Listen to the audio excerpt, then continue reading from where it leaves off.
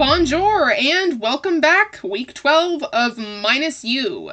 We are actually just a couple episodes over the halfway point in Minus You, which is absolutely crazy.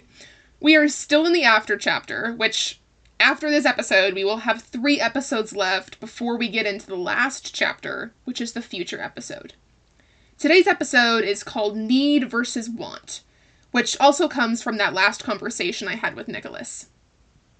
Last week's topic, which was people change, and we did, came from a statement that Nicholas made.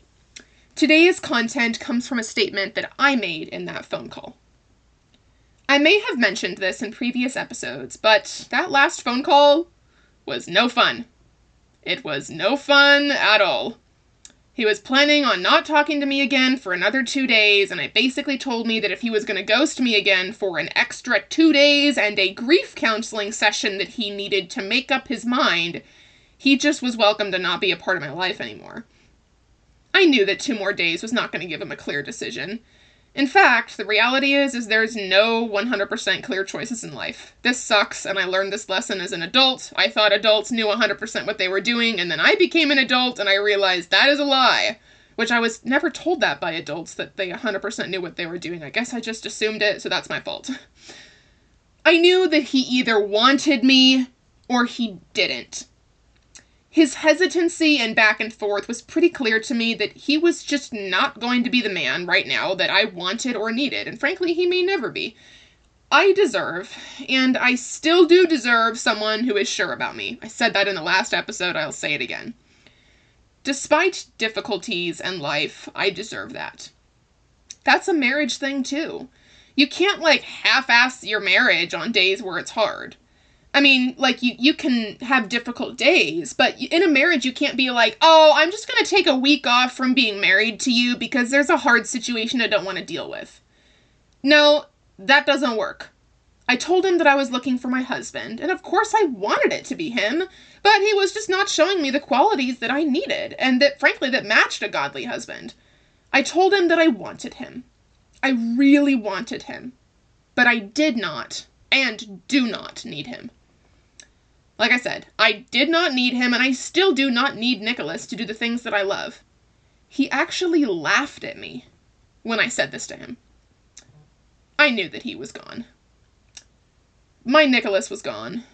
Nicholas wouldn't do that to me. He was just gone. He was already dating other people, sleeping with other people, multiple, in fact. He saw no value in me. Remember, going back to episode 1, I didn't match the value that he wanted to see in his wallet, so it was a waste of his time. I was basically just discarded garbage in his eyes. He had access to all these Florida girls from the Disney college program, a new rotation of college girls every 6 months. And really, the whole frickin' Disney cast, for Pete's sake. Why the hell would he be interested in someone who takes effort when you have money and this high turnover rate of southern tanned women who are under 6 feet tall? That's kind of a joke, but you know what I mean. I'm 6'2", so it's just, I'm memeing around here. But when I said it, I meant it. I did not, and do not, need Nicholas to do the things I love, or to have a successful, prosperous, and amazing life. I told him that. I do not need you to do the things that I love. For a while after this phone call, after it was really all over, it did kind of feel like I was dying. I'm not afraid to say that. Maybe it makes me look weak and stupid, but grief is the price we pay for love. This episode was written on May 31st, which means at that point, on May 31st, I had not spoken to Nicholas in 64 days. 64 days without who was my best friend and the man that I thought was my forever. Those first 30-something days were hell. They were terrible. Sure, I said I didn't need him. And, I didn't. I was still alive, I was still breathing, I was still working and functioning and going out and doing things with my life. But I was struggling. Deeply. The last time that I was physically near Nicholas, we laid in bed for about an hour or so before he left for the cruise with his family that I was supposed to attend. In that hour or so, I cried. Nonstop. I had these horrible shooting pains down my arms, through my chest, in my legs. My body was just reeling in the fact that I would not see him again for a long time, if not forever. I was in shock that this man, my fake forever, was gone. Our 3 years, gone. I still get those pains sometimes when I think about Nicholas. I'm recording this episode in July, actually on Nicholas's birthday in July, and I haven't gotten those pains physically recently, but I still get sad sometimes. But in those first 30 days, I'd have those physical pains like every other night. My deepest sympathies if you are experiencing a loss like that right now.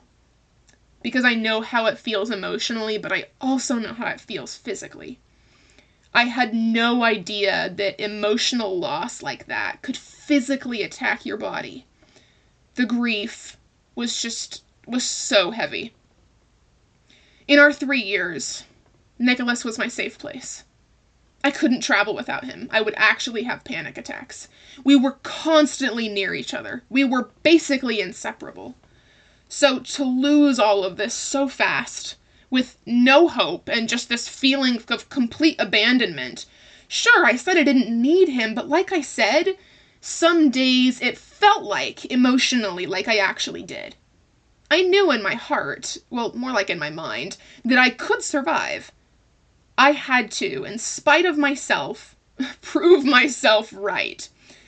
But the shock of people changing so quickly, or that your own truth changing so quickly, that he just suddenly did not care, that he laughed at me like that, the betrayal of my safe place, I had to learn how to be my own safe place. Choosing not to need someone is incredibly hard. I'm sorry. Unfortunately, we don't choose this until it's too late. And we have to lose this other half of our soul, or that we feel like it's the other half of our soul, because we poured our life and our identity into this person. It's a really strange art form and dance that kind of goes between relying on a future partner, whoever that is, but also protecting yourself and your life and your heart and your mind. For those of you who have had a partner leave them, I'm really sorry to say that there isn't a perfect formula to adjust from feeling like you need someone to just wanting them. A way that I learned and lived this episode was teaching myself to see and listen. Yes, it sounds kind of dumb, but let me explain. See the actions. See your actions versus the other person's actions.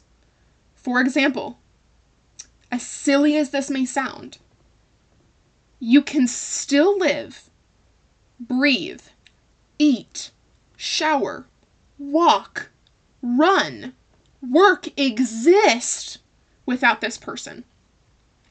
Grief is so strong, so seeing basics can really help some days. I know this episode sounds embarrassing and it sounds like, wow, Madeline, you're such an emotional loser.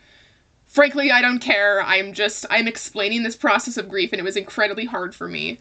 But this is something I had to learn to do and to be okay with. I had to be okay with sometimes feeling a little bit silly some days about the things I needed to tell myself. You do not need this person to live. Seeing the other person's actions also helps you recognize the health and the quality of the reality of the relationship, or this quote-unquote safe place that you trust. Does your safe place or your safe person only feel safe because it's familiar? Or do they actively protect you and actively uphold you and actively provide for you? Do they actively make you safe? in reality, not in a facade, in reality. Nicholas was safe because he was familiar. I did not feel that Nicholas upheld my value as a woman, or a fiancé, or a future wife. As we can see in past episodes, Nicholas did not protect me from emotional harm. In fact, he allowed it. Provisions-wise, there was not a lot going on. My engagement ring was $25. Yes, if the ring was real, it would have been like $80,000, and so I never asked for a real engagement ring, but I asked him to take me on an engagement trip to show me that he was going to provide for me and invest in me and to celebrate our engagement, and it actually never even happened. It was never even brainstormed or, discussed. It was really stupid. But I'll just leave it at that regarding finances. Let me make it clear. Nicholas's faults do not make it that the relationship was failing because of just his fault. I am sure that Nicholas feels that I did not uphold his value as a man and a provider because he truly was working really hard at his job. He really was. Also, a bit more shallowly, maybe Nicholas didn't see my value as a woman because I was not putting out enough physically. Or with my stress management, with how stressful things got, that I was not a safe place for him because I got stressed too easily and that it negatively affected his mental peace. Or even back 2 years ago when I kissed my neighbor, that took definitely an emotional toll on me being a safe place for Nicholas. So again, bringing it back to myself, there are things that I did that were really fucked up that made me not a safe place for Nicholas sometimes. Anyways, see their actions above all else. Remember, actions speak louder, so much louder than words. See yourself, see breathing in and out and basic living as the legs for you to stand up on as you rebuild your life. Sometimes I would cry so hard I couldn't breathe. And I would tell my brother that I felt like I was dying.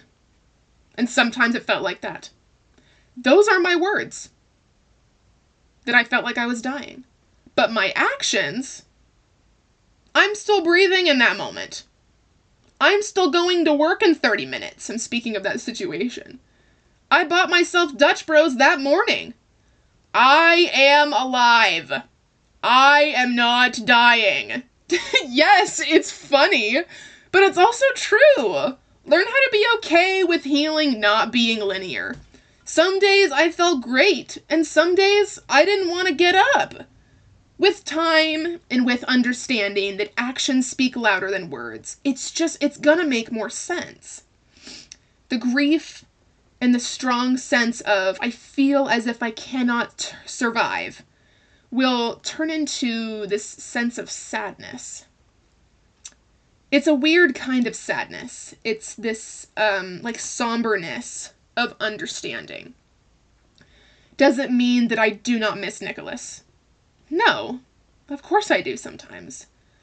But his actions led me to understand that he no longer cares, and that the Nicholas that I love is gone. Will he ever come back? I don't know. I have no way of knowing.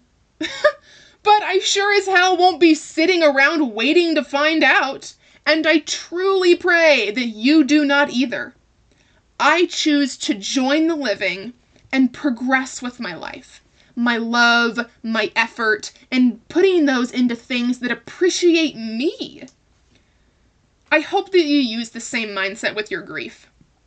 And I know it's hard, but I really hope that over time that you learn how to do this for yourself. I will explore and explain actually a lot more on the concept of Nicholas being gone in episode 15, which I think is a really awesome episode, and I actually wrote it while I was in Florida when I was visiting for an experience that I took part in, which was really ironic. But it's a sad episode, but it's a really awesome episode, and when I wrote it, it's badass. I love it. Anyways, back to the point. For couples, I think a good way to look at this outside of the realm of the basic need versus want is, do you complement each other in life? Do you complement each other as well as how do you stand individually? And I don't mean like verbal compliments. I mean like partnership compliment. I hate to be a Debbie Downer, but we cannot control people, their actions, their choices, and as much as we want to know what the future holds, life can change in an instant, in less than a second. Frankly, all of us, most of us, well, actually all of us, have lived through 2020. If you're listening to this, you lived through 2020. I don't think anyone under the age of 13 is listening to this. So we all lived through 2020, and we know damn well, just like the rest of the globe, that life changes very quickly. Thank you, COVID. It can be important to have your own independent life, job, and finances, especially finances and job, because if something happens, you may have to make your own way. See where the job, or at least having a resume that's ready and job experience applies. This is not me saying that your partner is going to leave and abandon you. That's not what I'm saying here at all. But what if an accident happened? What if your partner lost their job? Or someone gets sick? An injury? A pandemic? COVID-19, I'm talking about you. Need versus want applies to this as well. This concept and this learning process not only affects you in maybe some not so great situations, but it's going to protect you and your partner. A slight disclaimer before I end off this episode. If you cannot tell, the after chapter is based a little bit more on individual development rather than development as a couple. In each episode, I'm going to keep giving advice to couples from my experiences, but some of these episodes will be a little bit more focused on self-development, exploration, understanding, and healing, since the after and the future chapter exist without Nicholas being an official part of my life. Meaning these episodes will focus just a little bit more inwards and towards life after a person walks out of your life. Like I said, though, I will continue to give advice on both ends. To those who are single after a relationship, or those who are in a struggling relationship looking for help to mend things with a person that they love dearly. Another slight disclaimer, you can definitely work on yourself while being in a relationship. So anyone that tells you, oh, I need to work on myself and I can't be with you while I work on myself, that's a lie. That's a lie. So you can definitely grow as a person next to one another. In fact, I'm going to go ahead and refer you to the song Grow As We Go by Ben Platt. Personal meme for myself, but just go listen to that song. It means a lot to me, and just generally to the message of growing as individuals, whether that's with somebody or it's apart. But I will see you next week for the 13th, the Taylor Swift episode of the after chapter of Minus You, which is People Don't Understand Us. It is a sad look into the reality of a post-long-term relationship, talking about that feeling that those who really get it are kind of just you and your former partner. Until next week, adios.